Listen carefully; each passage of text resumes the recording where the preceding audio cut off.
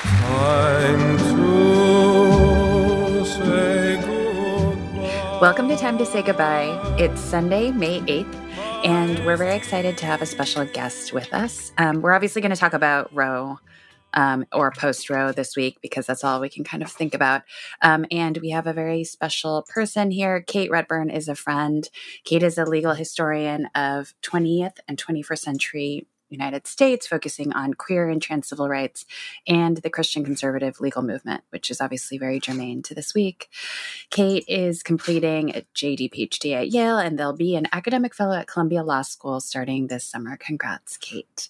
You guys may have also read Kate's stuff on the Law and Political Economy blog. They were instrumental in starting that, which has been a really great sort of counterweight to the law and economics movement, which tends to be pretty conservative. So do check out the LPE blog. Welcome, Kate. Thanks so much. I'm so thrilled to be here on my favorite podcast. Thank you. It's very sweet of you. So as everybody knows, obviously this past week, Politico got a leak of an Alito draft opinion in Dobbs v. Jackson Women's Health Organization, which is the case that could potentially overturn Roe and a subsequent case called Casey. And so unless you've been out of the country or not paying any attention at all, you probably know that the Supreme Court has drafted an opinion that would, in fact, overturn these cases and basically eliminate the right to abortion as we have known it in our lifetimes. I also saw, I don't know if you guys saw this, that McConnell in an interview basically vowed to go ahead and eliminate the right to abortion legislatively if the GOP gets its way in the midterms, which is looking more and more likely. So it's a very, very scary time. Yeah. So where to begin? Oh my goodness. Kate, do you want to first begin by kind of laying out like the very nuts and bolts of Roe as law? So what is Roe based on constitutionally? Like how have we kind of understood what abortion rights mean? Yeah, sure. I mean, I think the basis for the decision is of interest generally beyond like the, legal world, in part because the basis in the Constitution is part of what's being at least potentially attacked if this draft opinion becomes the law of the land. Yeah, so what did Roe say? So it's 1973.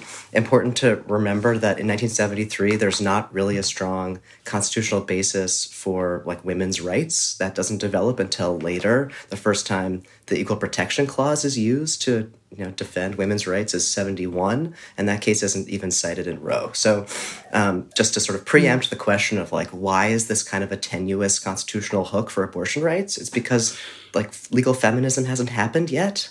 Mm-hmm. But so what does Roe say? It uses a part of the 14th Amendment, which is the Due Process Clause, which holds that the state can't deprive a person of life, liberty, or property without due process of law. And that clause has been bifurcated into two sets of doctrines, one of which is called the substantive due process doctrines, and the other is the procedural due process doctrines. Okay, so procedural is like the rules of the road. This is what the state has to, abide by if they're going to deprive you of those fundamental rights. And then what we're talking about with Roe and with a lot of the rights revolution of the last 50 years is substantive due process. And that's the idea that embedded in that part of the Constitution are fundamental liberties that individuals have that the Constitution protects against state intervention. And so in Roe, the court basically said, we're going to look at some of our precedents that protect the rights of parents to retain some control over the education of their children, and also those are cases from earlier 20th century. Also, at that point, a much more recent precedent from 65, which is the right to contraception, and say that substantive due process clause includes a right to privacy. There's a right to privacy emanating from. They actually give us several different options for where you could find it in the Constitution, but one of them is the Due Process Clause, and incorporated into the right to privacy it is the right to abortion. And so that's kind of the basic logic of the Roe decision. Okay. And how was that received at the time? Like, was the right to privacy something that lawyers were talking about, or did this sort of come out of nowhere, like they were really trying to scrape for a rationale? No, it didn't come out of nowhere at all. I mean, going back to the progressive era, Brandeis had written about the right to privacy, and And what's interesting, I think, about the contemporary criticism of the right to privacy basis in the Roe decision is that, like I said, Justice Blackmun gives several different explanations for where you could find it. So there's all kinds of different rights to privacy. There's, of course, intimate association. That's what we think of with the gay rights cases and contraception and abortion. But there's also, rights to different kind, privacy of communications or other kinds of privacy rights that had been constitutionalized over the course of the 20th century. So it's not coming out of nowhere. But I mean, if you're getting at kind of the backlash to the decision, I think it's less to do with the fact that it rested in a right to privacy, and more to do with the story that we've told ourselves about Roe, which is that the decision itself is what engendered a massive backlash from anti-abortion forces. And I don't know, not to get too ahead of myself, but that historical story has basically turned out to be wrong, which is interesting if you want to think about the relationship between progressive social change and the courts. Yeah. Yeah. Like Jay and Andy are also here, obviously, and we'll ask questions in a second. I just want to pause on that because we're so lucky to have you, because you're also obviously a legal historian of the movements that have basically kind of brought us to this point. But just to do one more thing on the law itself. So the leaked decision in the Political article, what was your reaction to that? And kind of like, what would it do legally to uproot this basis? Yeah. So we knew that they were going to probably overturn Roe. The outcome of the case is not that surprising, but it's still very upsetting. I think the thing that was perhaps more surprising is just that it's basically the worst case scenario in terms of its reasoning. So if this were the law, and the reason is because not only does it say there's no right to abortion, it undermines the basis for the entire right to privacy, and in fact undermines the entire idea of substantive due process in the first place. So it's moving us back at least 3 steps in terms of constitutional interpretation, which is why a lot of the commentary has rightly been saying, abortion is not the only thing on the chopping block here.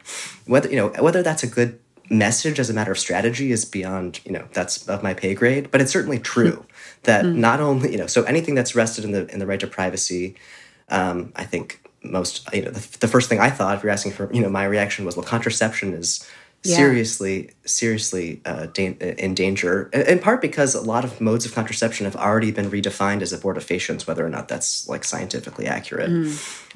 So you don't even have to go back to court. They might be able to use a decision like this to undermine contraception outright. And then, as I said, huge number of individual freedoms that are protected by the Due Process Clause, including, all of gay rights, so the sodomy cases and gay marriage. But also, it's sort of interesting to note that there's a lot of uncontroversial fundamental freedoms that have been found in the Constitution that are considered due process rights that could, just to understand that it's not only controversial issues that come through this. So the right to travel, like I said, some of the parental rights over education. All of that stuff could go out the window because the new rule, if Justice Alito had his way, is that it has to either be enumerated in the Constitution, which is totally ridiculous on its face, because there's the 9th Amendment literally says, don't worry, if we didn't write it down here in the 12 words that we put in this document, there's still the rights are retained by the people. That's a whole amendment that says your interpretation is wrong. And then the other basis would be if it's rooted in the nation's history and tradition. And the nation's history and tradition is not exactly a font of rights.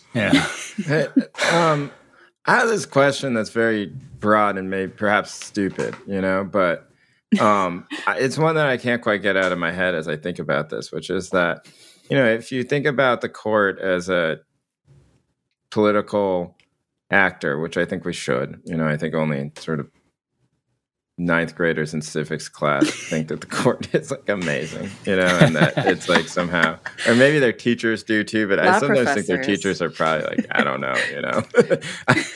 I got to go through this, it's interesting to think about it because, I agree that, cases like Loving or anti-sodomy laws are all gay marriage, they're all now up for grabs, right? But for the most part, there are not huge political movements behind, for example, getting rid of interracial marriage, right? Like I don't think that there are people who actually think that shouldn't exist.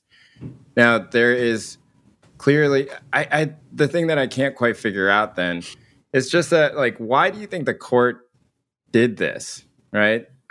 Because I think that there is ways in which they could have narrowly tailored this, and that it still would have created huge backlash, right? But perhaps like it wouldn't have been too much different from some of the status quo, right? Like, because there are obviously states in which things are extremely difficult, but by doing this, it really is sort of like a huge, like, it's almost like a declaration of war in a type of way, right? And so why do you think the court did this? Like, why do it in such a sort of enormous fashion?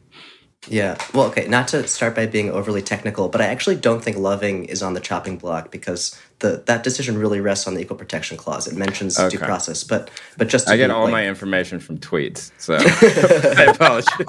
Jay went to the law school of tweets. Yeah, I went to Twitter law. It's not actual law school; it's just an apprenticeship. He went to Twitter college. I'm like Twitter MFA. I'm going through. This is year 10 of my Twitter legal apprenticeship.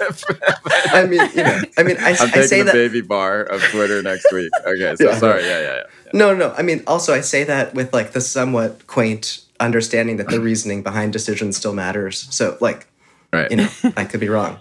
But why did they do this? I mean, it's the culmination of a 50-year social movement. It's, I do think I was surprised, it sounds like you were too, by the starkness of the language. Like, we assumed that they were going to overturn Roe, but actually having a sentence in constitutional law that says not only are we doing this, we hereby overturn Roe and Casey, and we don't mention women, and we don't care about equal protection.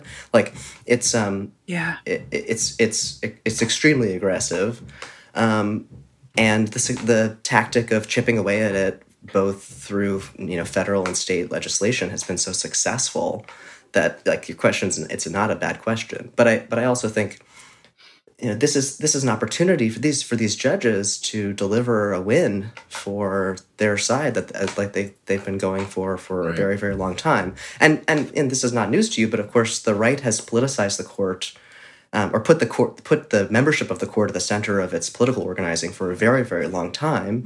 Like a bit of legal trivia that's sort of interesting is the Casey decision, the sort of intermediate decision, which the pro-choice movement saw as, like, staving off the inevitable overturning, but the anti-abortion movement saw as a massive loss.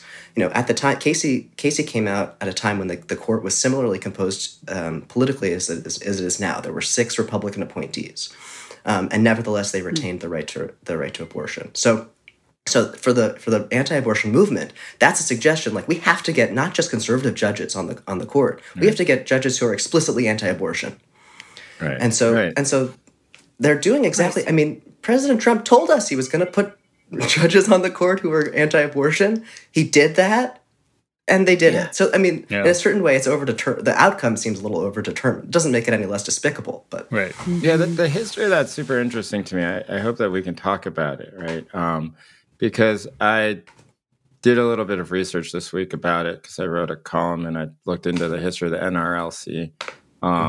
And, sort of to start with, and then I read a lot of stuff about Amy Coney Barrett too, and sort of how she became, it's unusual. She's so young, and it's not so, like, it wasn't like she always was this huge Federalist Society star or anything like that. She wasn't at Yale Law School or at Ivy League school, and yet just rocketed to the top of the list, right? And it was interesting to see how that had happened. And so, can you tell us a little bit about the beginning of, this is broad, again, sorry, it's difficultly broad question, but like, where's the beginning of this? When does it start? Where it's just like, okay, we gotta do everything in our power, which, in some ways is this amazing feat of organizing, because you're like, how do you do that? I mean, if you ask me, how do you get somebody who like agrees with my political opinions on the Supreme Court? I feel like,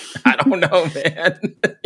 Like, I have no clue, especially if you're starting at a point where it's very unpopular, right? Like, and that even people on my side don't agree with me, and I have an extreme view.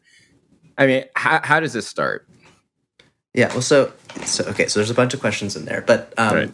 It starts with I think I said earlier that the standard story is wrong, that it starts with Roe. It doesn't start with Roe, but there is still the story is still one of a backlash. And the backlash is actually to the advance in state legislatures of abortion liberalization laws. So in the late 60s, you start to have a bunch of different interests. It's also not a coherent pro-choice movement at that point, moving to liberalize state abortion laws.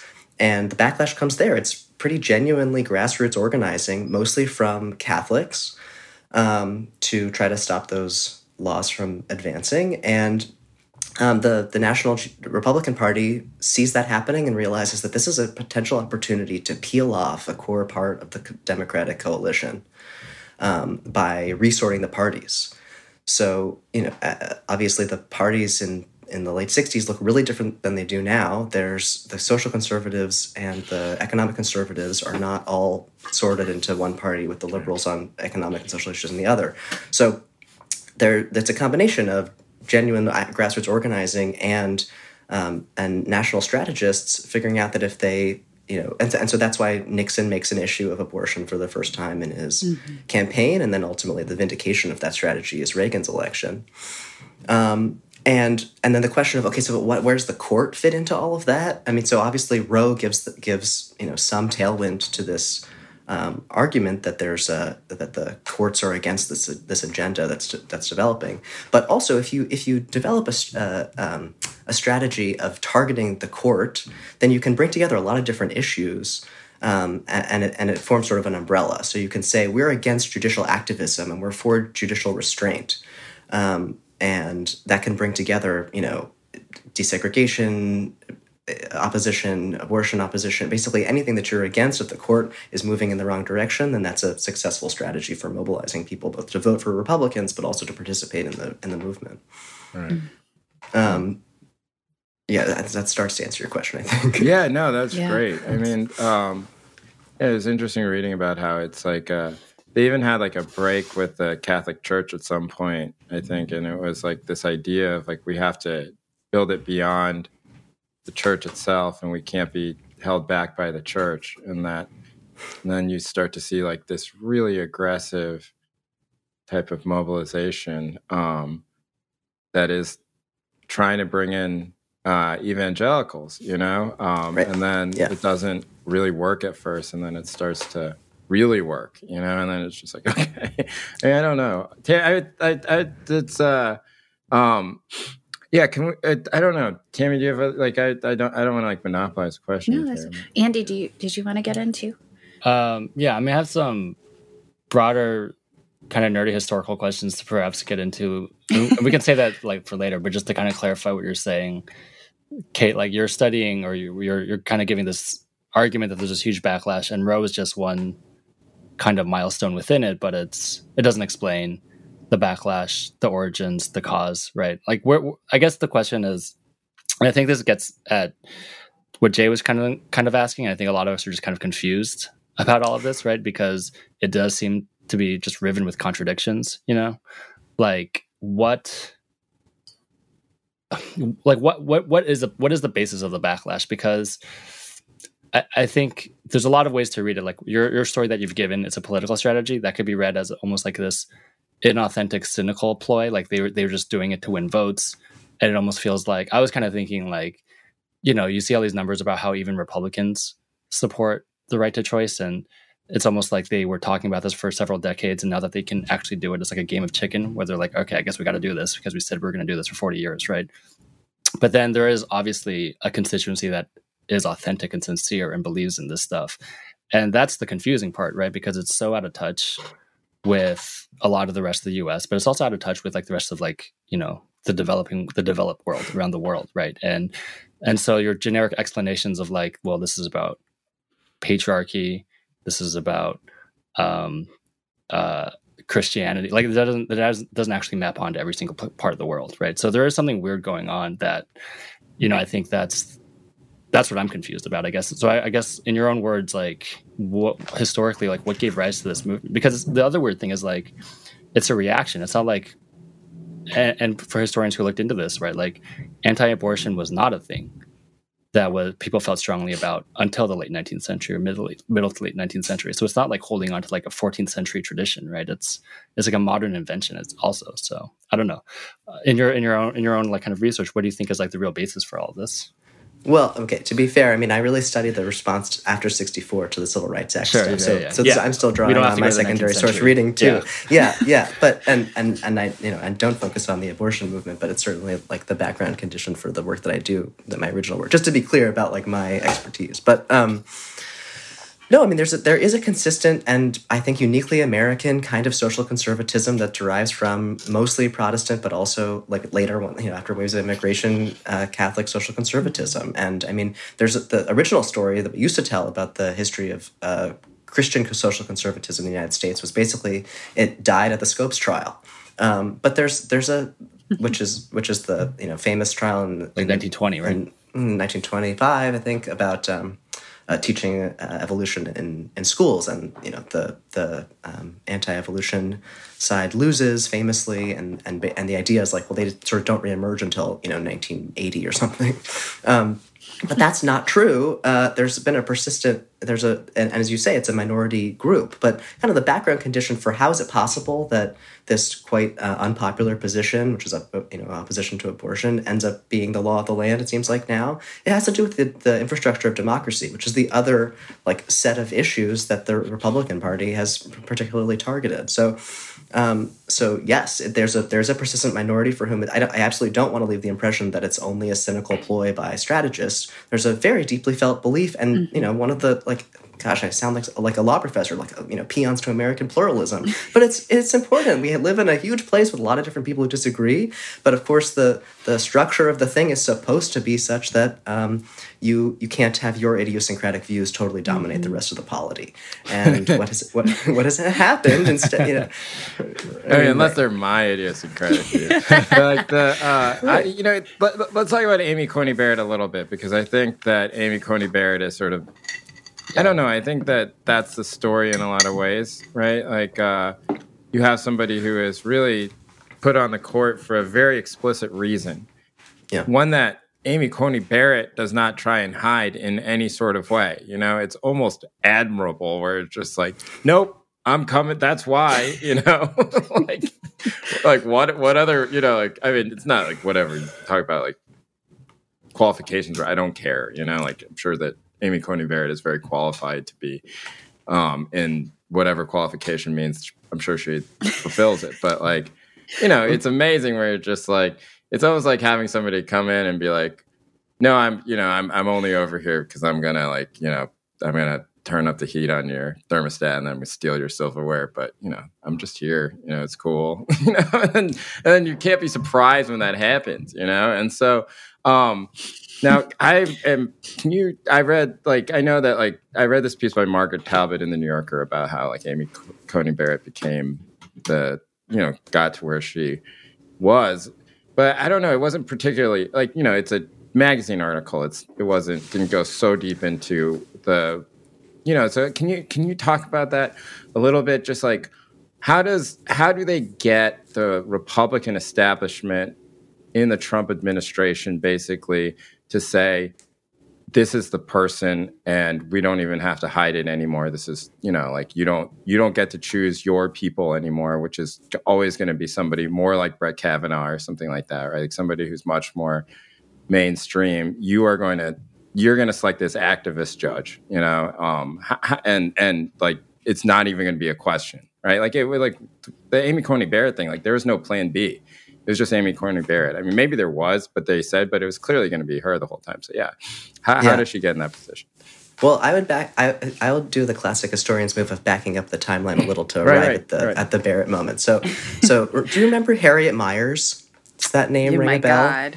Yes. So remember Harriet Miers? She was the family attorney basically for the Bushes. For Bush, the second Bush. Oh, yeah. Like I 06, completely right? forgot about her until you just. Yeah. But now her face is 05, 06, right? Yeah. Horrifying. Right. Yeah. So So Bush Jr. initially nominated her for the open seat, and who objected? Both the FedSoc people and the anti-abortion movement. They were like, "We don't know who she is. She's not one of ours. She's not been on our list. We don't like her." And so she got killed from the further right wing of the party. And who ended up taking that spot? Justice Alito. Yeah. Yeah. Oh, Right. Kate, do you want to So- just say briefly what FedSoc is for people who don't know what that is? Yeah, well, and I think that's a big part of the explanation and the answer to Jay's question. So the Federal Society started off as basically a debate society within super elite law schools. It started at Yale, and the idea was to be able to have a forum for bringing in conservative ideas on the somewhat dubious proposition that they're not welcome in law schools. But it certainly was true that there were a relatively small number of people who identified strongly as conservatives. And what it has become is a jobs program for conservative lawyers, a very successful one. It's so like they the do still greatest have like affirmative debates. action program of all time. Seriously. I mean, it's, if you have no politics and you want to go and become successful as a lawyer in like an appellate court or something, it's like you should just join the Federal Society. well, it's just truly a numbers game, because if there are a relatively small number of people in the law school and there's a lot more conservative federal judges. So if you want a federal clerkship, it's a great way to go.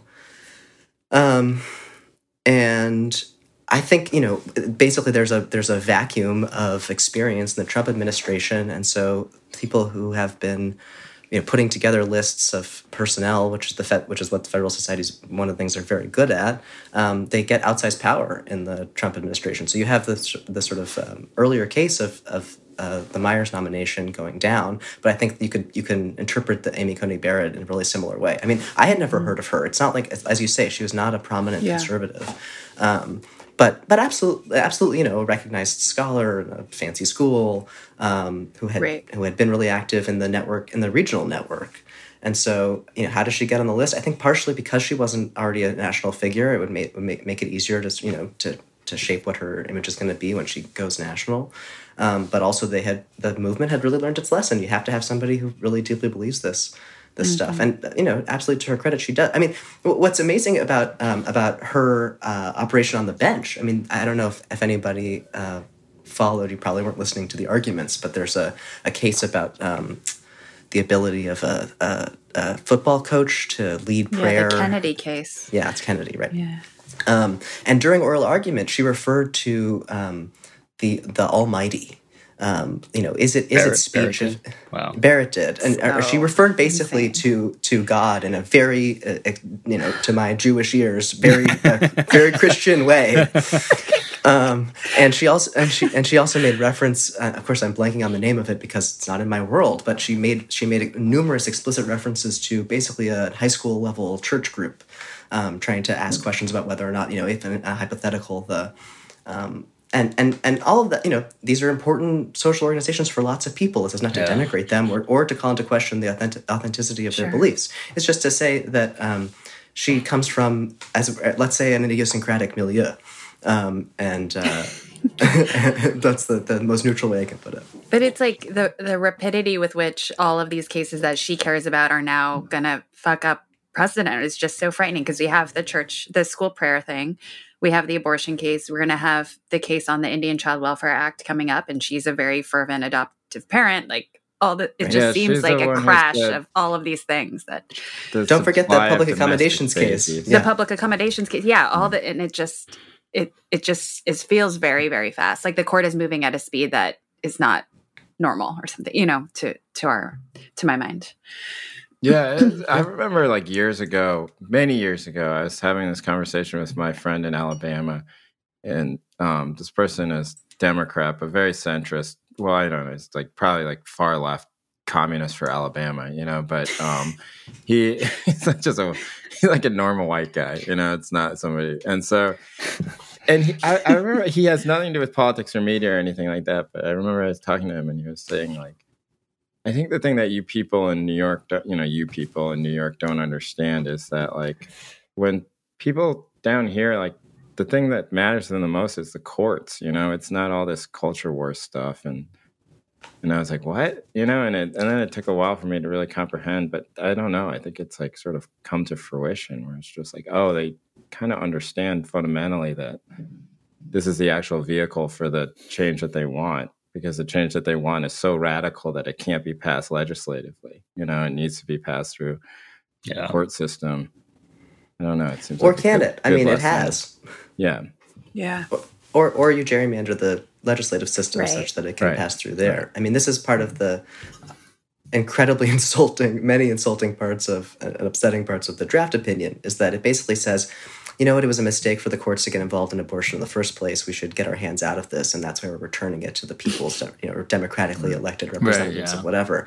Which, besides the fact that this is the court that eviscerates the VRA and doesn't obviously care about voting rights in any way, it's also not true. I mean, I think I had you guys maybe look at a pretty technical law review article that's coming out in Columbia, in part because what it talks about is just like the absolute legal nightmare that's going to come out of having totally different standards in different states. Not that the legal nightmare is not the primary problem here, but it's certainly true. Yeah, that was interesting. Maybe you want to say just a few words about that article, Kate. So for folks who haven't read this forthcoming law review article, I don't know why you would have it.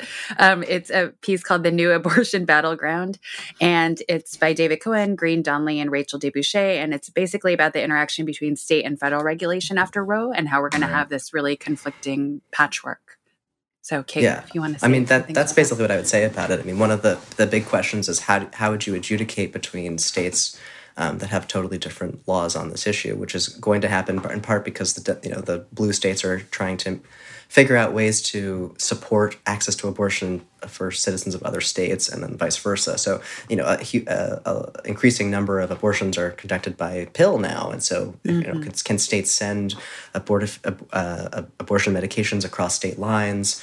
And then if you end up, which it seems like we're likely to have, criminalization of abortion, what happens to the citizens of one state who cross state lines to get healthcare that's considered a crime in the state where they live? And so all of that is just going to create huge problems that absolutely will end up in the Supreme Court, just undermining the idea that the court's getting its hands out of it, but also is going to make it very, very difficult for regular people to figure out what they can do and which laws they're even breaking in order to obtain necessary healthcare. Mm-hmm. Yeah, it seems like that, like all this stuff about, pills being mailed from Australia, for example, something I was reading about, right? Like, I think Rachel Cohen wrote about it, right? And not knowing the legality of that, and, everybody sort of being confused at all times with the threat looming over their head that in some places, like if they make a mistake, they can be charged for murder, Yeah. Like, it just seems so untenable to me in a lot of ways. And yet, like, a lot of things seem untenable, and then they turn into things that people get outraged about when they see it on their timeline, but, like, they feel like they can't do anything about it, Like, that's, like, I don't know, that's one of the things I'm struggling with here, which is just that I don't know, like, there is sort of this pervasive hopelessness about it, right? And it's interesting because that speaks to the power of the court, where people aren't people are saying, like, go vote. And it's like, I can't vote out Amy. Yeah, seriously. Like, she's younger. She's like my age and way healthier than me. If I was going to bet on who's going to live longer, me or Amy Coney Barrett, I'd take Amy Coney Barrett every single day of the week. Like, I'm not gonna live long enough to see like Amy Coney Barrett replaced on the court. So, like, I don't know. We can talk about that later in the end when we talk about, like, what to do about all of this. Well, but yeah, I was just like, I don't quite get what we're supposed to do. I mean, I was thinking about, in I think a Jacobin piece, Kate, you just began by saying, like, the court is an incredibly conservative institution, and you think about, and the more I think about it as, like, a non person who thinks about these things, it almost feels like, given how everything is organized around fidelity to an 18th century document, like it was like the first constitution, right? That still is alive. It's like you're always on, like, their, like, to the sports now, like on the road, you're always, like, on their home court. And it's, I don't know. So this gets into this question of, like, strategy that I think we're all thinking about. Like, part of me just wants to think like, well, this is just like a rigged game, no matter what, and we should like start over, but obviously we can't. We should write start over, meaning what? Like the revolution? Yeah, or like amendments, which are like impossible, I guess. There's a man in Berkeley I'd like to introduce you to, and his name is Bob Avakian. Exactly. I believe that you and him agree on many things. That'd be amazing. I mean, just for my just like doing research and like Asian history, you look at like constitutions, like Japan has a new constitution, whatever. Like the US has like the oldest constitution that's still around, so it's actually the most conservative constitution probably in the world, I mean, not the most, but so it's just very bizarre when you think about when you put into that perspective, and so like. And it seems like legislation is like a dead end at this point. Like these are the contradictions, right? Of trying to deal with the Supreme, trying to make any sort of progressive changes within the framework of the Constitution that's incredibly conservative. Well, what is? I mean, let's Kate, let's talk about this thing where it's just we can talk about this before we get to like what to do.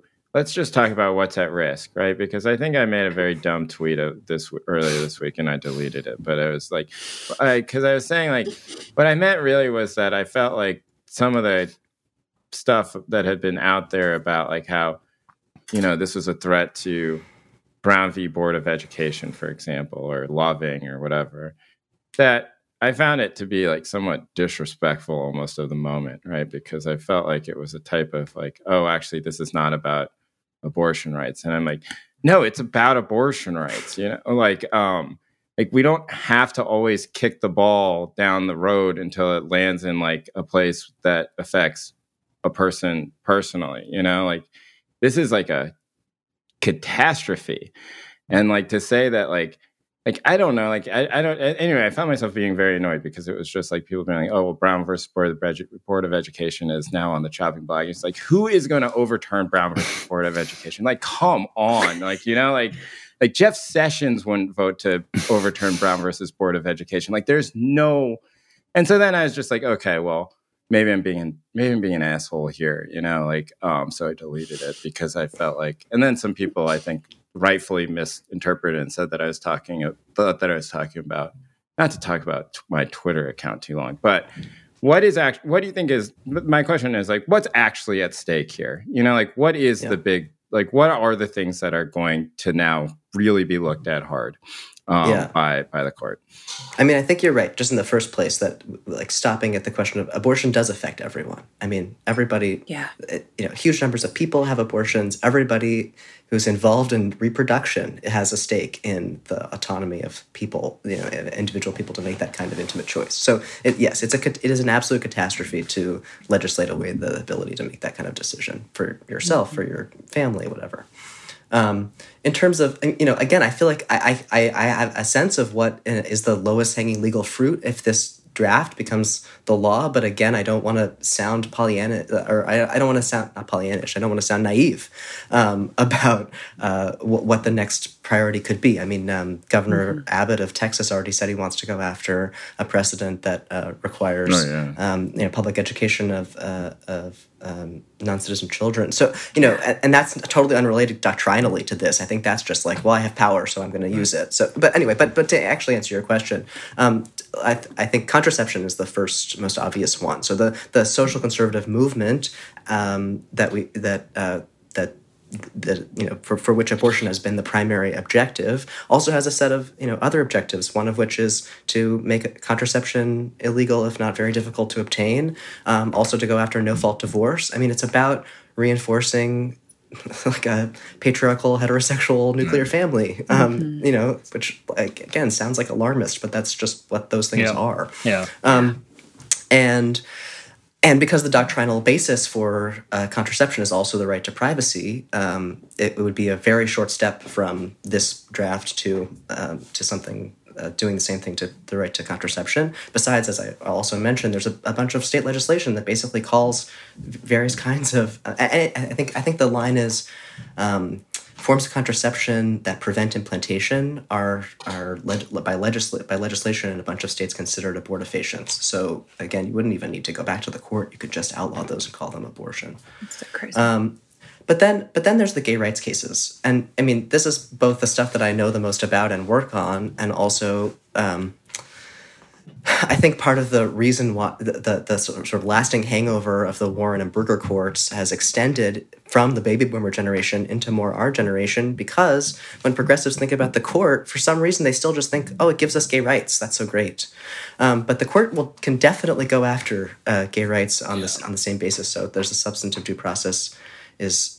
I mean, the gay rights cases are a little bit of a doctrinal mess, but the right to marry is certainly considered a fundamental right under the Due Process Clause. And so, again, if they were to adopt the very, very conservative line proposed in the draft, then that would be the next thing. And there's a motivated grassroots movement that's still, they have decided that being opposed to gay marriage is a basic tenet of religious practice, and they've gone at it sideways through these attacks on public accommodations laws, trying to create religious exemptions to treating everybody the same, which, like, however you feel about liberal markets, is kind of an important part of making them work.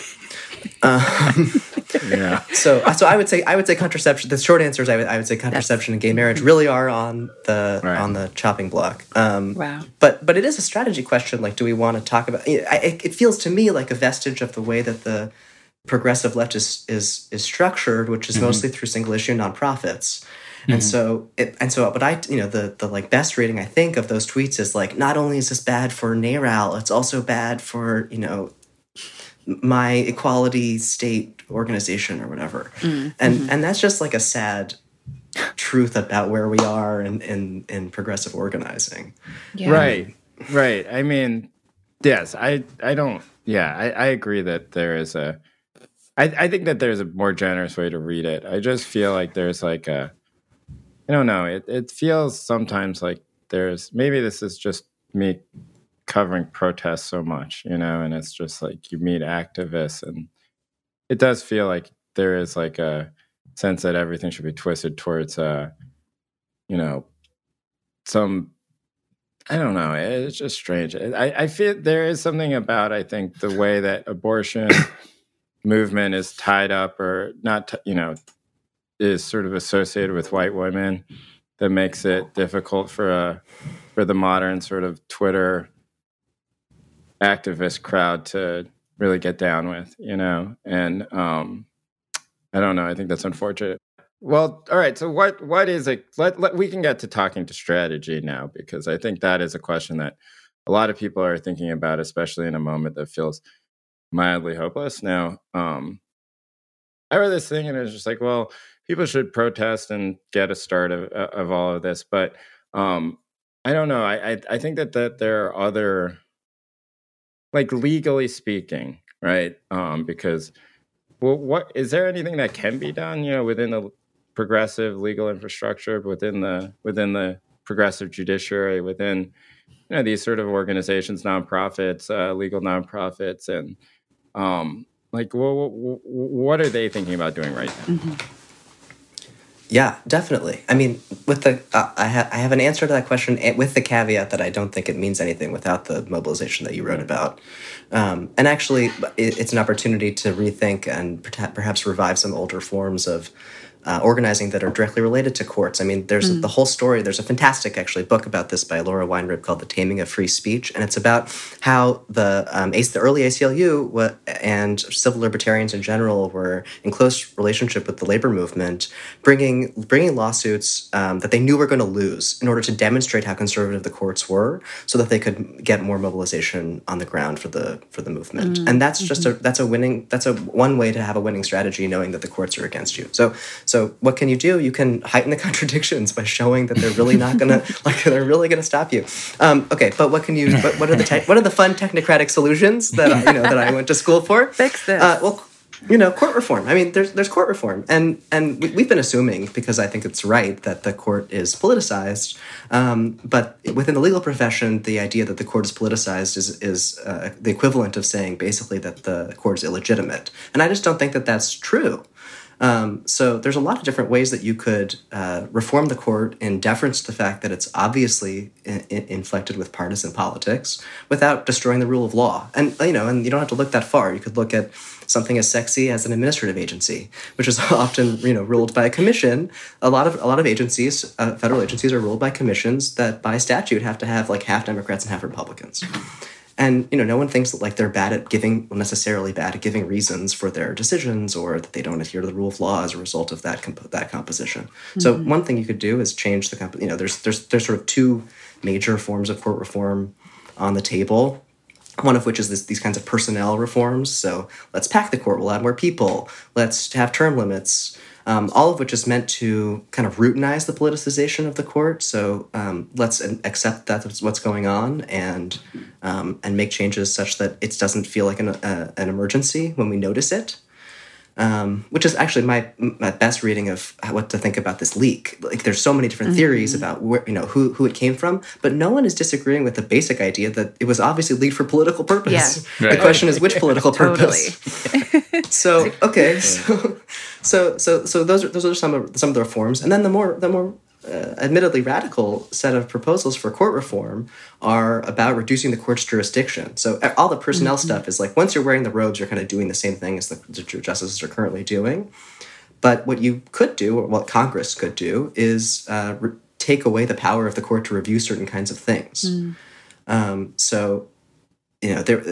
Because of the way that Justice Gorsuch and then Justice Kavanaugh got their seats, there's been a little bit more, energy around court reform. And I don't know if you saw that Biden appointed a commission of I think roughly 100,000 lawyers to review court reform options. I mean, it was like this gigantic thing. They met like 3 times. They were not supposed to come up with a proposal, so they didn't. But some really interesting things came out of it. And the commission report, which I'm sure you've all read closely because the commission report puts out, it's actually useful for looking at the menu of options, but it also includes the testimony of various law professors, and one of them that kind of broke through is this guy Nico Bowie at Harvard, who's really wonderful, and he's a historian, and he made the case that if you look at the history of the court, the vast majority of times that the Supreme Court has struck down federal legislation, it's been to harm the civil rights of African Americans. I mean, and he just over and over again showed that. And so one proposal would be to, by statute, limit this court's ability to overturn statutes, either by just taking that power away totally or having Congress have some kind of veto. Oh, wow. But these are, That's interesting. But they don't presuppose like a liberal legislature, which we definitely, right. And the movement infrastructure, as Kate was saying. Yeah. Right. Yeah. Right. Yeah. There's like a pretty grim flip side to that. Yeah. I don't know. I will say though that like the one thing that is like that has been heartening since Kavanaugh is basically that I think that never in our lifetimes, at least, has the court been on such tenuous terms with the public, right? Like and I don't think it's I don't think that we've made huge inroads on this in any way, but it is like the most, I don't know if you imagine like, you're playing like a final boss in a video game and you see like the health bar and won't budge, but then you like figure out some move where you're like, oh, I'm actually taking some damage off, but I'm still gonna die here. But, like I could see a tiny bit of progress. Like I feel like that's where we are right now in some ways, where it's just like, okay, we're starting to figure out what the possibilities even are. Whereas I think that really, and I mean, for many, many years, let's say 30 years, that like the only people who were thinking about the court and the ways to actually change it were conservatives, conservatives, like far right conservatives, right? Mm-hmm. So, I don't know, maybe it'll take 50 years or something like that for, people to start actually getting through. But I don't know, like I can never really get over the dedication of far right activists, in any sort of way. I mean, like this really is a 50-year fight that they put together for this, and it's like just kind of stunning in some ways. Where it's just like, they can't believe it's worked. I have a question, Kate, for you about like how that a historical question, I think that relates to the question of strategy. So in the period that you're studying, if we can read the conservative machinations around Roe as like backlash, how did that intersect with right-wing groups' backlash to civil rights, like race-based civil rights, and kind of some of the economic stuff, like during the war on poverty, like how, because it seems like, yes, as Jay was saying, I think like the stereotypical thing around the way feminist organization and the nonprofits has evolved makes it seem very kind of like white and upper class. And of course, that's the critique of all kind of second wave feminist stuff. But, the real impact, of course, of overturning Roe is going to be felt among poor people and, poor Black people and poor people, immigrant people. And so, just curious, like if we can learn anything from that historical period of the right kind of, grouping like feminist stuff with race stuff or class stuff together. Oh, absolutely. I mean, and it's not just in the doctrines. Like the organizing comes out of. I mean, the foundational concept of like my dissertation is very exciting. Is that all of this stems from or comes from the institutional setup of having lost the civil rights fight. Mm-hmm. So the conservative movement is against the civil rights movement, obviously, and they lose both in the legislature. So we pass federal civil rights laws, and then they lose in the Supreme Court. And for my purposes, what that looks like is going to court and saying it's against my Christian religion to serve Black people in my restaurant, and the court saying in one sentence, like, that's such a silly argument, we're not even going to pay any attention to it.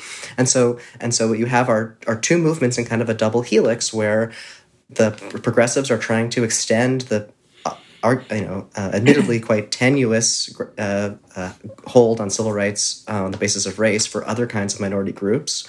So how do we extend the civil rights legacy for gender identity and sexual orientation and disability and all kinds and women? Mm-hmm.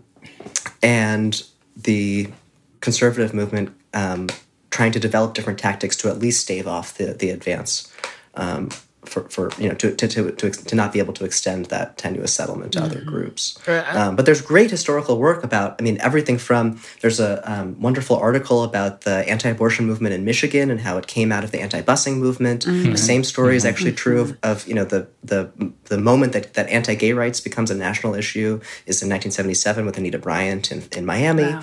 And it turns out that like a huge amount of a number of the activists who joined her cause from the beginning were anti-school desegregation.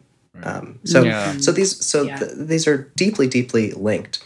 I will say the conservative litigators who I follow have been really, really smart about trying to distinguish themselves from accusations of racism. So, can I give you one nerdy example from that? Okay. So none of the in things the you say are nerdy have been nerdy. This by the is way. so fascinating. I've been bracing myself. I'm like, oh boy, and like none of them have been nerdy. So don't worry about it. It's like I haven't pulled out my like sheet of primary sources yet. Yeah, you need like a Ross Perot type of little like flyer. Right, exactly. Yeah, my science fair board. No, so there's a group called the Alliance Defending Freedom. It's kind of the anti-ACLU. It's a very, very well resourced, primarily anti-gay litigation shop. They're the ones who brought Masterpiece. They, and they're also very anti-abortion, but they've been less visible in that fight. When they bring complaints in court to object to serving gay people or serving trans people, their complaint has some boilerplate about what are the religious beliefs that we're defending, and we're asking for religious exemptions to these generally applicable civil rights laws. And there's usually three. And the three deeply felt religious beliefs are marriages between a man and a woman, trans people don't exist, and racism is very bad. Right. And so right bad? there is racism is very bad. Yes. Okay. That'd be a very brief political. Hey, it's not that big of a deal. No, microaggressions. So the race, when they put that in the stuff, it has nothing to do with those cases. Right, They're just like, racism is also bad. So that's racism is bad because we're not racist. Yeah. We don't want to serve this gay people. Right. Trans people aren't real, but don't paint us with the same brush just because there's a deep historical continuity in the movements. Well, there's also this talking point that I've seen replicated all over every social media platform, not just Twitter, and also really being sort of said out loud by politicians, which is that like they say that Margaret Sanger was like the ultimate racist, right? Like, and Margaret Sanger is pretty racist, you know, like, or like, I mean, eugenicist, like right? straight up eugenicist, you know? And so they have this like, and now look, you can sort of roll your eyes at that, you know, but it's an argument they're making, right? And they're clearly making an argument to distance themselves from accusations of being racist. And then the other one, which I think is actually less effective, but I've seen everywhere, again, said by politicians, not just on social media, is just that, oh, well, is it racist to say that you want to save the lives of Black babies that are going to be aborted? Now, that and one Alito said this, right? That one seems much more. Yes, exactly. It's like, in the decision. It's right. So, bananas. I do have a question about this, though, which is that, you know, like one of the things that I've been somewhat aware of recently is that there is this way in which people draw this line and they correctly say that like this thing in history, right, has this tie. And if you go back far enough, it's almost invariably going to be because people are racist, right? Like it's this country, like that's what it is. And yet there seems to be this jump from there being like, okay, it's still about this, right? And that's where I don't quite get it, because it's just, I fully agree that like, you know, and I read, you know, like there's this article by Randall Ballmer that everybody is sharing from Politico back in like 2014, and it's very comprehensive, makes a great case that the religious right starts because out of like a sense, it is a pivot away from school desegregation efforts, right? Now, what does that mean today, though? You know, like it's been 60 years, and is it possible that the religious right has, you know, rethought their stances on that? It might have come out of this, right? But that, you know, there is a way in which saying, oh, because it has this historical basis that it needs to be this forever, that I kind of resist, because then all sorts of stuff for us on the left would then, you know, there's a lot of institutions on the left that are just like, you look at some of the history, you're like, whoa, you know, like, that's not cool, right? And so, like, this is not trying to save the religious right or anything like that, right? It is literally just asking, like, in my opinion, when I look at it, I'm like, I don't think that they've been doing this 60-year end game to end Brown versus the Board of Education, and they're laundering it all through this, you know. But like, how do you think about that? Because, you know, it's something you've studied, obviously. Well, I mean, I think it's a deep question. Well, okay, first of all, I have a professional obligation to say that the Ballmer thesis is highly contested, and I got in trouble recently, also on Twitter, for saying, like, I read, you know, all of his books, and he has this great argument, and it turns out it's more complicated, and there's more kind of genuinely anti-abortion and other kind of anti-feminist organizing happening concurrently. So it's not just it's not just like they were racist and then they lost the racist battle, so they went to the next issue. Right. Which is a little bit what his story sounds like. But yeah, of course. Like, what's the poison fruit art? I mean, what do you do with that? I think.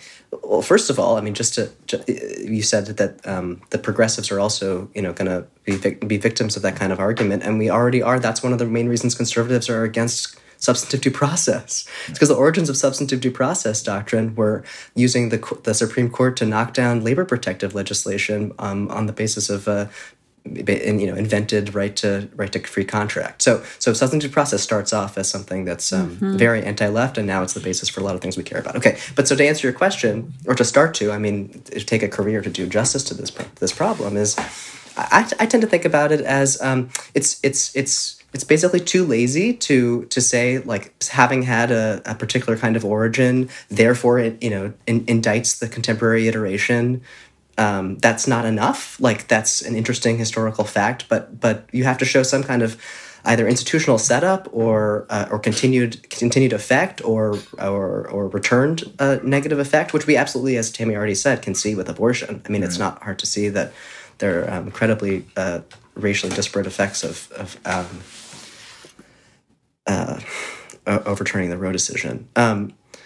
So, yeah. I don't know. That's a very, very big beginning of a response to the question, because it's so deep. You can't throw out everything because it had a bad origin, but also you have to be more sophisticated than saying that alone is enough to throw it out. Yeah, I mean, Andy. Actually, I'm curious about your historian perspective on it, right? Like, because, like, for me, like, me as like being just some hot take artist, you know, I'm just like, I think about it and I'm just like, I don't know, like really, like I think these people really do want to go after gay rights and gay marriage, and I think they want to go after abortion. Right. But I don't think that they want to desegregate. I don't think they want to resegregate schools, you know? Like, I don't think that's... I think if anything, they have like a very weird... Like, they want school choice so they can have religious schools, you know? But I think they have a very strange sense. Like, they probably have a very odd idea of diversity where everybody is Christian, you know? And, like, one of God's children, etc. But, like, the idea that, like, they want separate but equal schools, like, I just can't quite get there. But what do you think about this question, Andy? Yeah, I mean, as someone who doesn't share like any of these beliefs, you look at them and they just kind of seem weird to you. Like on one basic level, yes, they believe this, but on a deeper level, you're like, but like, why do they believe this? Why are these the issues that unite them? When you look at the map of the states who are ready with these trigger laws, right? It's pretty obvious. This happens all the time in U.S. history. This is the Confederacy, right? This is like the U.S. South, and well, so it's also the Upper Midwest. There's some of that. There's some North Dakota, and Wyoming, the Mountain West, Wyoming, really, right. But which is actually like a new. It's like kind of new there, right? Like this is like which is a weird like not sort that of new zombie. Right. Not that new. Okay. I thought it was all like the red-pilled San Franciscans who had moved out. I think it's like because like it's like frontier politics stuff I mean, too. Anyway, Andy, go ahead. Yeah, I don't know. It's I've been thinking about this idea. So like it makes a lot of sense that this has roots in or overlaps with backlash to the loss of civil rights or kind of trying to preserve racial segregation, which itself is kind of trying to preserve like slavery, right? And a lot of that's like, yes, racism is part of it. Yes, control over women is part of it. And like the thing that kind of binds a lot of these things together is probably just like kind of class power and like the sort of like refusal to allow people, basically non-elites, working class or poor people to control, to have rights. And I don't know if it's like a functionalist or like a cynical thing where like we're using these pet issues to really exert class power over these people. I think it's just like, it's all like people don't think that deep about this. It's just like this appears to them as this big threatening thing when poor people are doing things that in their belief like betray their traditional duties to like raise a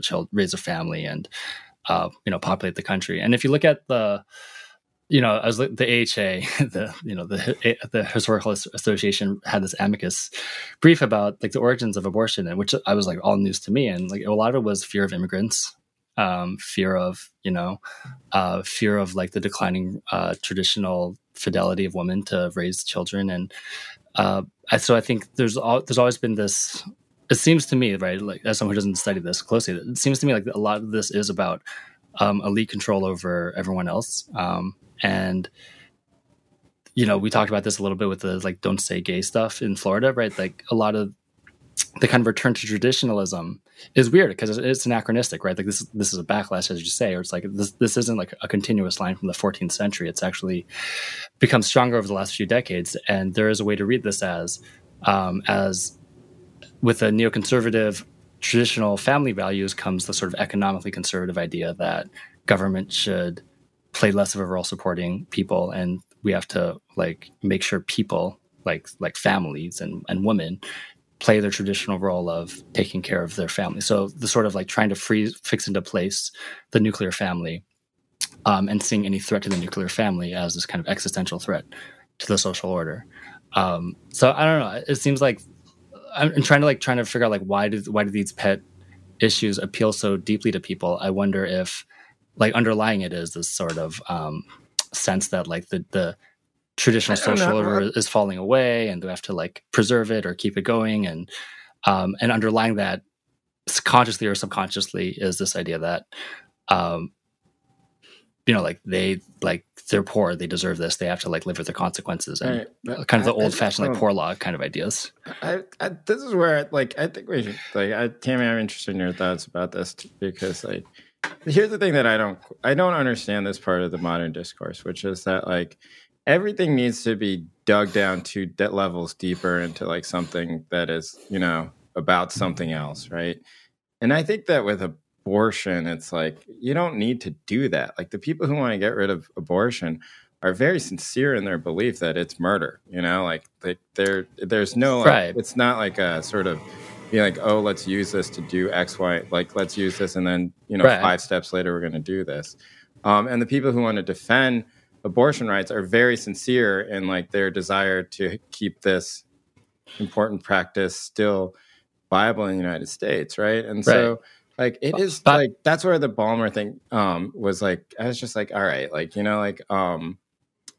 what are we saying here? Like what do I take away from this? Like I don't like at some levels it is like almost like remember when we were in like debate and people would be like the biggest burn would be like that's interesting but irrelevant, Right. And Andy Ryan at Academy said that in some practice round one at Dartmouth, and I just wanted to punch him. It's like, interesting but irrelevant, And so the Ballmer thing is almost to me like it's almost interesting but irrelevant. But I know that if I say that, then I'm just getting screamed at, because I don't get history. But my brain is very Kate literal because Kate has read all of Ballmer. Right.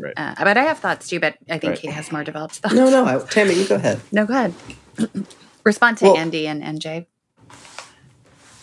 Well, okay. Well, so I think Andy's right in basically articulating the social reproduction frame of thinking about this stuff, which is like, why is it important? What connects these different issues? And without casting it as like a cynical ploy or an overarching message that's from above, that there's a concerted effort as part of neoliberalism to devolve both economic and social decisions back, away from the state. And so if you combine the work on international economic governance from like Clint Zablodian, which is let's get economic decisions away from the national state level and into supranational organizations like the World Trade Organization, and then you put that together with Melinda Cooper, who talks about the social conservative stuff, and it's so in one direction we're getting economic decisions away from the state by moving it upwards, and then we're also going to devolve other kinds of economic decisions back down to the family, and so you have to have a really strong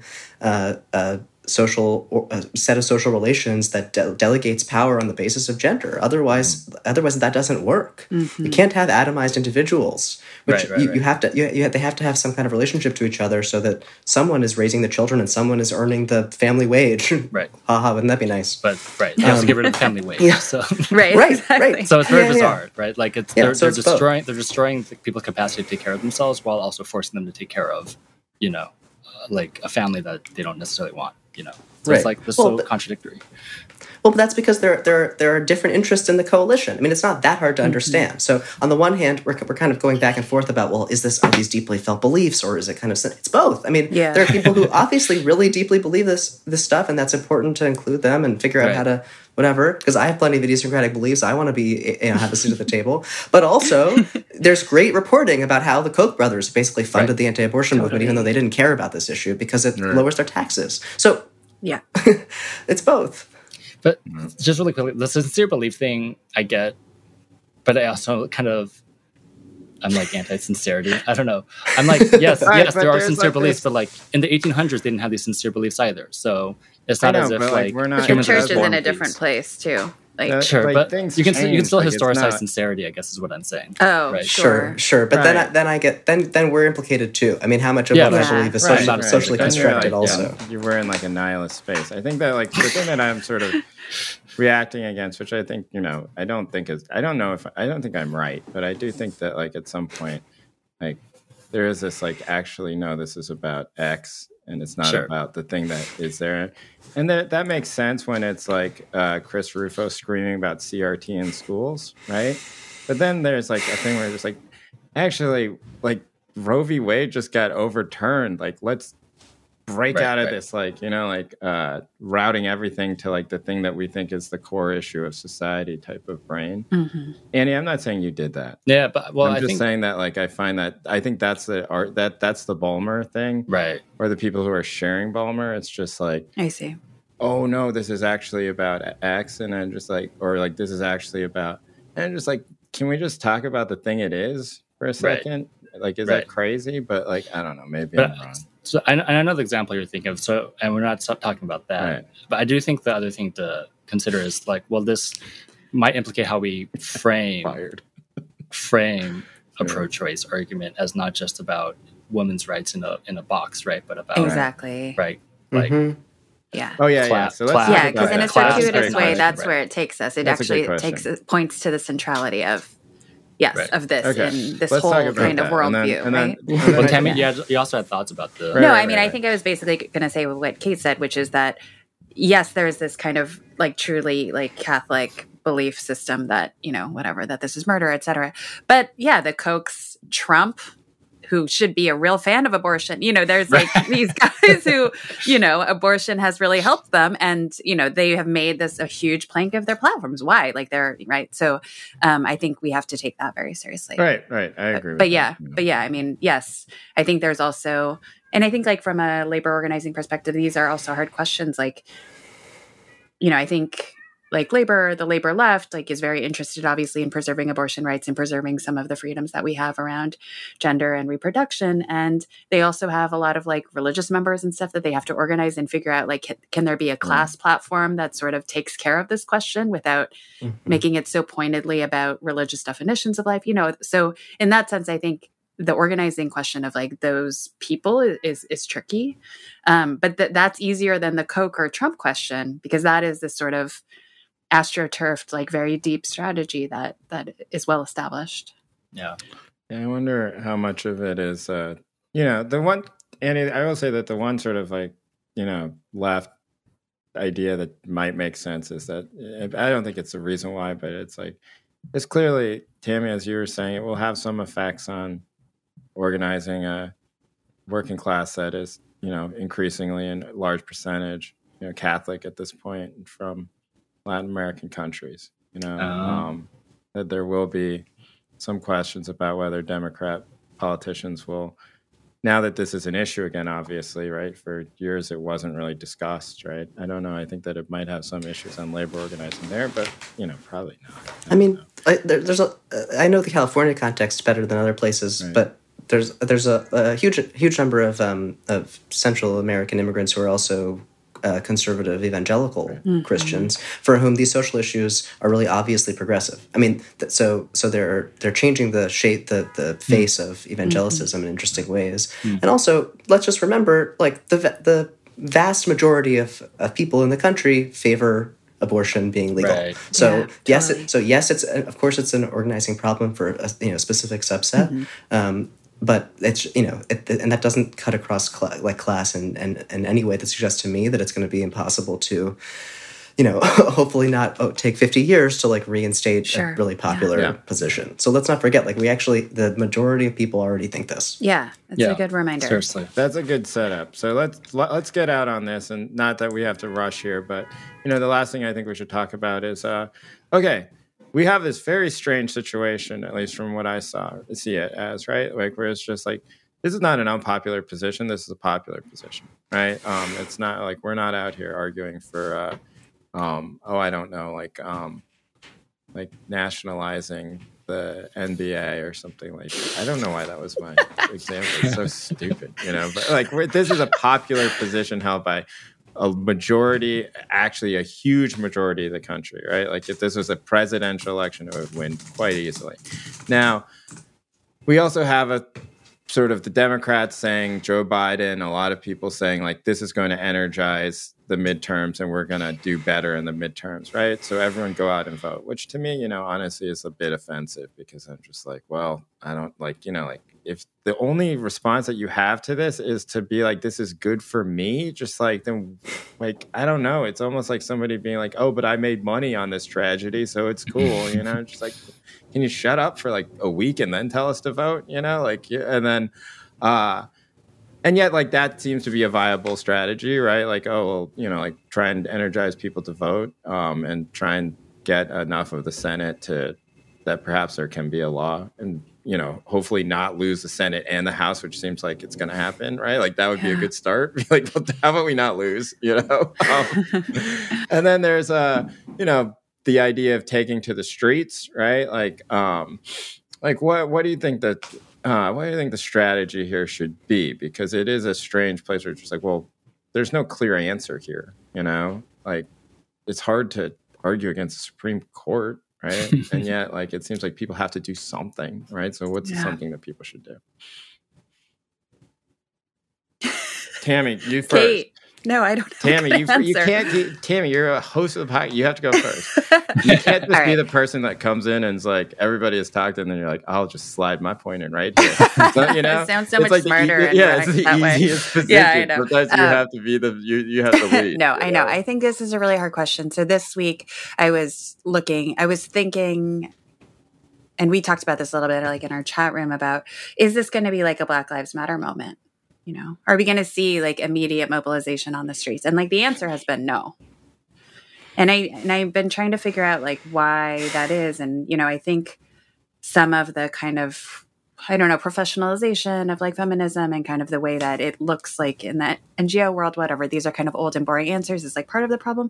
But I also just like, I don't know who our coalition is on this, which kind of makes no sense given what we were just talking about, how a big majority of the country actually supports Roe-based rights, you know? Yeah. And yet like, I don't know who to call, you know, like I was talking to Kate this week, I was talking to people at Lex this week, we were trying to, and I don't have an answer. And I think it's been really heartbreaking actually this week to try to like puzzle over that and kind of figure out like, okay, what does that mean? Where do you go from why here? do you think that is? Why do you not know who to call? Like, you know, like, I mean, you don't have to call like Gloria Allred isn't or that something like that, something? right? I But mean, like, what's the... So I think from like my tiny corner of this world, like my answer is that I think a lot of like feminist organizations I know that will be out about this,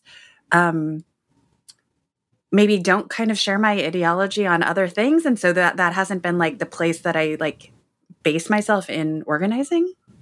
What do you mean? Does that make sense? Give an example What's of the one. tension? Just say one. Yeah. Okay. So I like, it's probably pretty obvious, but like most of my organizing is like from kind of the left labor world. Right. And that's not necessarily a world where like feminist discourse or like a discourse around bodily rights is like a thing that is animating us, right? Although there are these historical connections that we've explored. I have purposefully or maybe incidentally, but I think purposefully not kind of rooted my organizing in like feminist organizations for the most part. Because I guess that hasn't been like where my heart is or where like in terms of like addressing class issues and economic issues, which I think has always been really politicizing for me. And that, you know, so there are these sort of gulfs based on like where the organizing, how those pots of organizing have, I guess, evolved. So that's probably like my own fault, but that's kind of how I felt this week, a little bit like marooned, if that makes sense. Yeah. That's interesting. Yeah. I mean, do you think that the feminist organization? Go ahead. Yeah. Oh no, I was just going to say. I mean, to your credit, part of it is that the organizations you're talking about and this is a neutral description. They're not they're not membership organizations. True. Yeah. So there's a lot of groups doing really fantastic things, but for the most part, their theory of change is not that we should get a lot of people organized around these issues on the ground.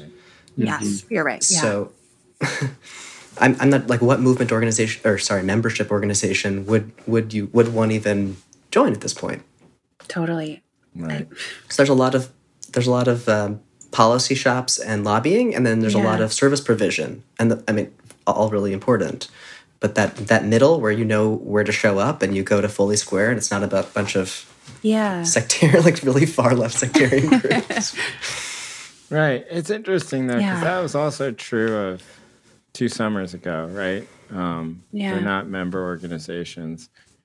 And I've thought about it because I was like, well, I mean, Tammy, to answer your question, I think I have 2 caveats that we should put out there. Mm-hmm. The first is that I think that it takes time for these things to build, right? And the Floyd protests were really an outcome of what was at that point 8 years of buildup. You know, like if George Floyd happened and it was the first thing, then it wouldn't have been like that, right? Yeah. Even Michael Brown was born out of Trayvon Martin, right? Mm-hmm. And like people say, oh, well, Black Lives Matter started in Trayvon Martin. People don't think that. People think it started with Michael Brown.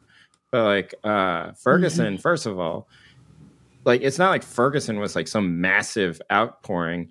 Ferguson was like 2,000 people who lived in the area going to the streets, and then the cops are the ones that turn it into a story, you know? Mm-hmm. Like the tanks, like the MRAPs, everything like that. That's what turned it into a story, you know?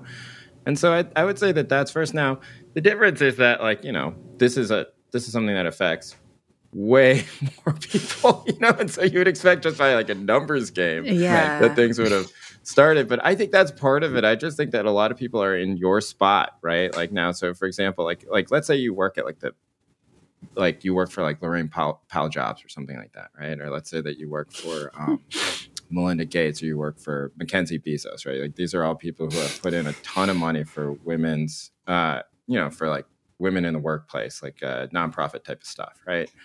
Like I guarantee all those people are going to do something, right? Like that is a show in the streets. Like I find it impossible to believe that they wouldn't support something or at least start to organize something.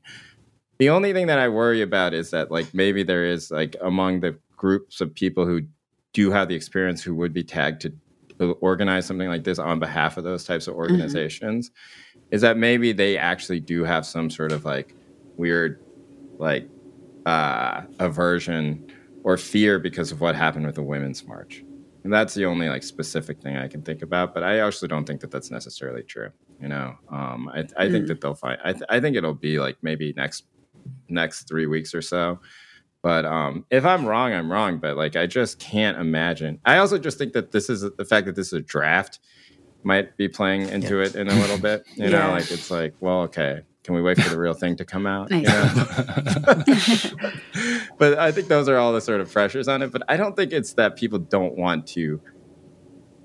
I mean, like, good Lord, 2 years ago, I feel like this is like the unsaid thing about so many political conversations, which is just like 2 years ago, like for 6 freaking straight weeks, people are out like in the streets of like America, like a lot of them like rioting, you know? And so like to say that like there's no political will to do that type of stuff is crazy. Now, you know, you can have all sorts of other arguments about whether or not any of that led to anything, whatever. Like those are other conversations. But the fact that people are willing to go out and stand in the street has been proven, I think. Sure. You know? And so it is an interesting question as to why it hasn't happened already around this issue. But I think that's true.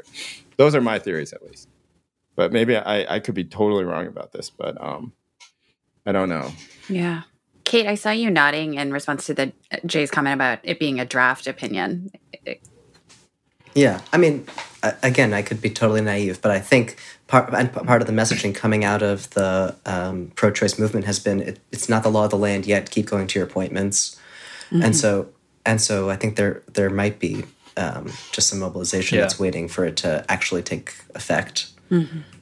But also, like, I think it would be like a little demotivating to think this is about the Supreme Court, because it's kind of hard. Because like with Black Lives Matter is about, you know, your local government should pass laws. Cops should be held accountable. It's like this could happen within a year, you know. The Supreme Court thing seems much further off unless you want to think about the legislative route through like national Congress or I guess maybe a state law, you know, changing state legislatures. But state laws. I do wonder like how the fact that it seems so formidable, you know, so permanent that might kind of demotivate people. Yeah. Maybe the way this will sort of form is that people will have local examples of people who are being arrested or being put in jail or being charged with murder, and that there will be sort of localized protests around those people, and that some of those will explode into national protests. Like maybe that's how it will happen. Like it needs a victim, you know. The other thing I was thinking was like the examples we have of basically Black Lives Matter, and then like, you know, at different points the Bernie campaign, like people have mobilized. Yes, it takes time, but these are basically like class-based movements. Even Black Lives Matter is kind of articulated as Black people are like a kind of a social class, and that's what we're talking about. Like this obviously could be framed through class language, but I mean, am I wrong? Like, it really hasn't been in the mainstream, right? And it should be more. Is that a fair thing to say? I don't know. I think it's okay to say that rich women also should have abortions, though. I mean, no, of course, right? But the effects of this, right, are like disproportionately economic, right, upon like the working class and immigrants. I mean, statistics show this stuff. Yeah, and, although like, it was interesting during Black Lives Matter, because I think I was struck by the fact that a lot of people didn't necessarily articulate it through class, and yet they still felt like it was something they wanted to come out and support.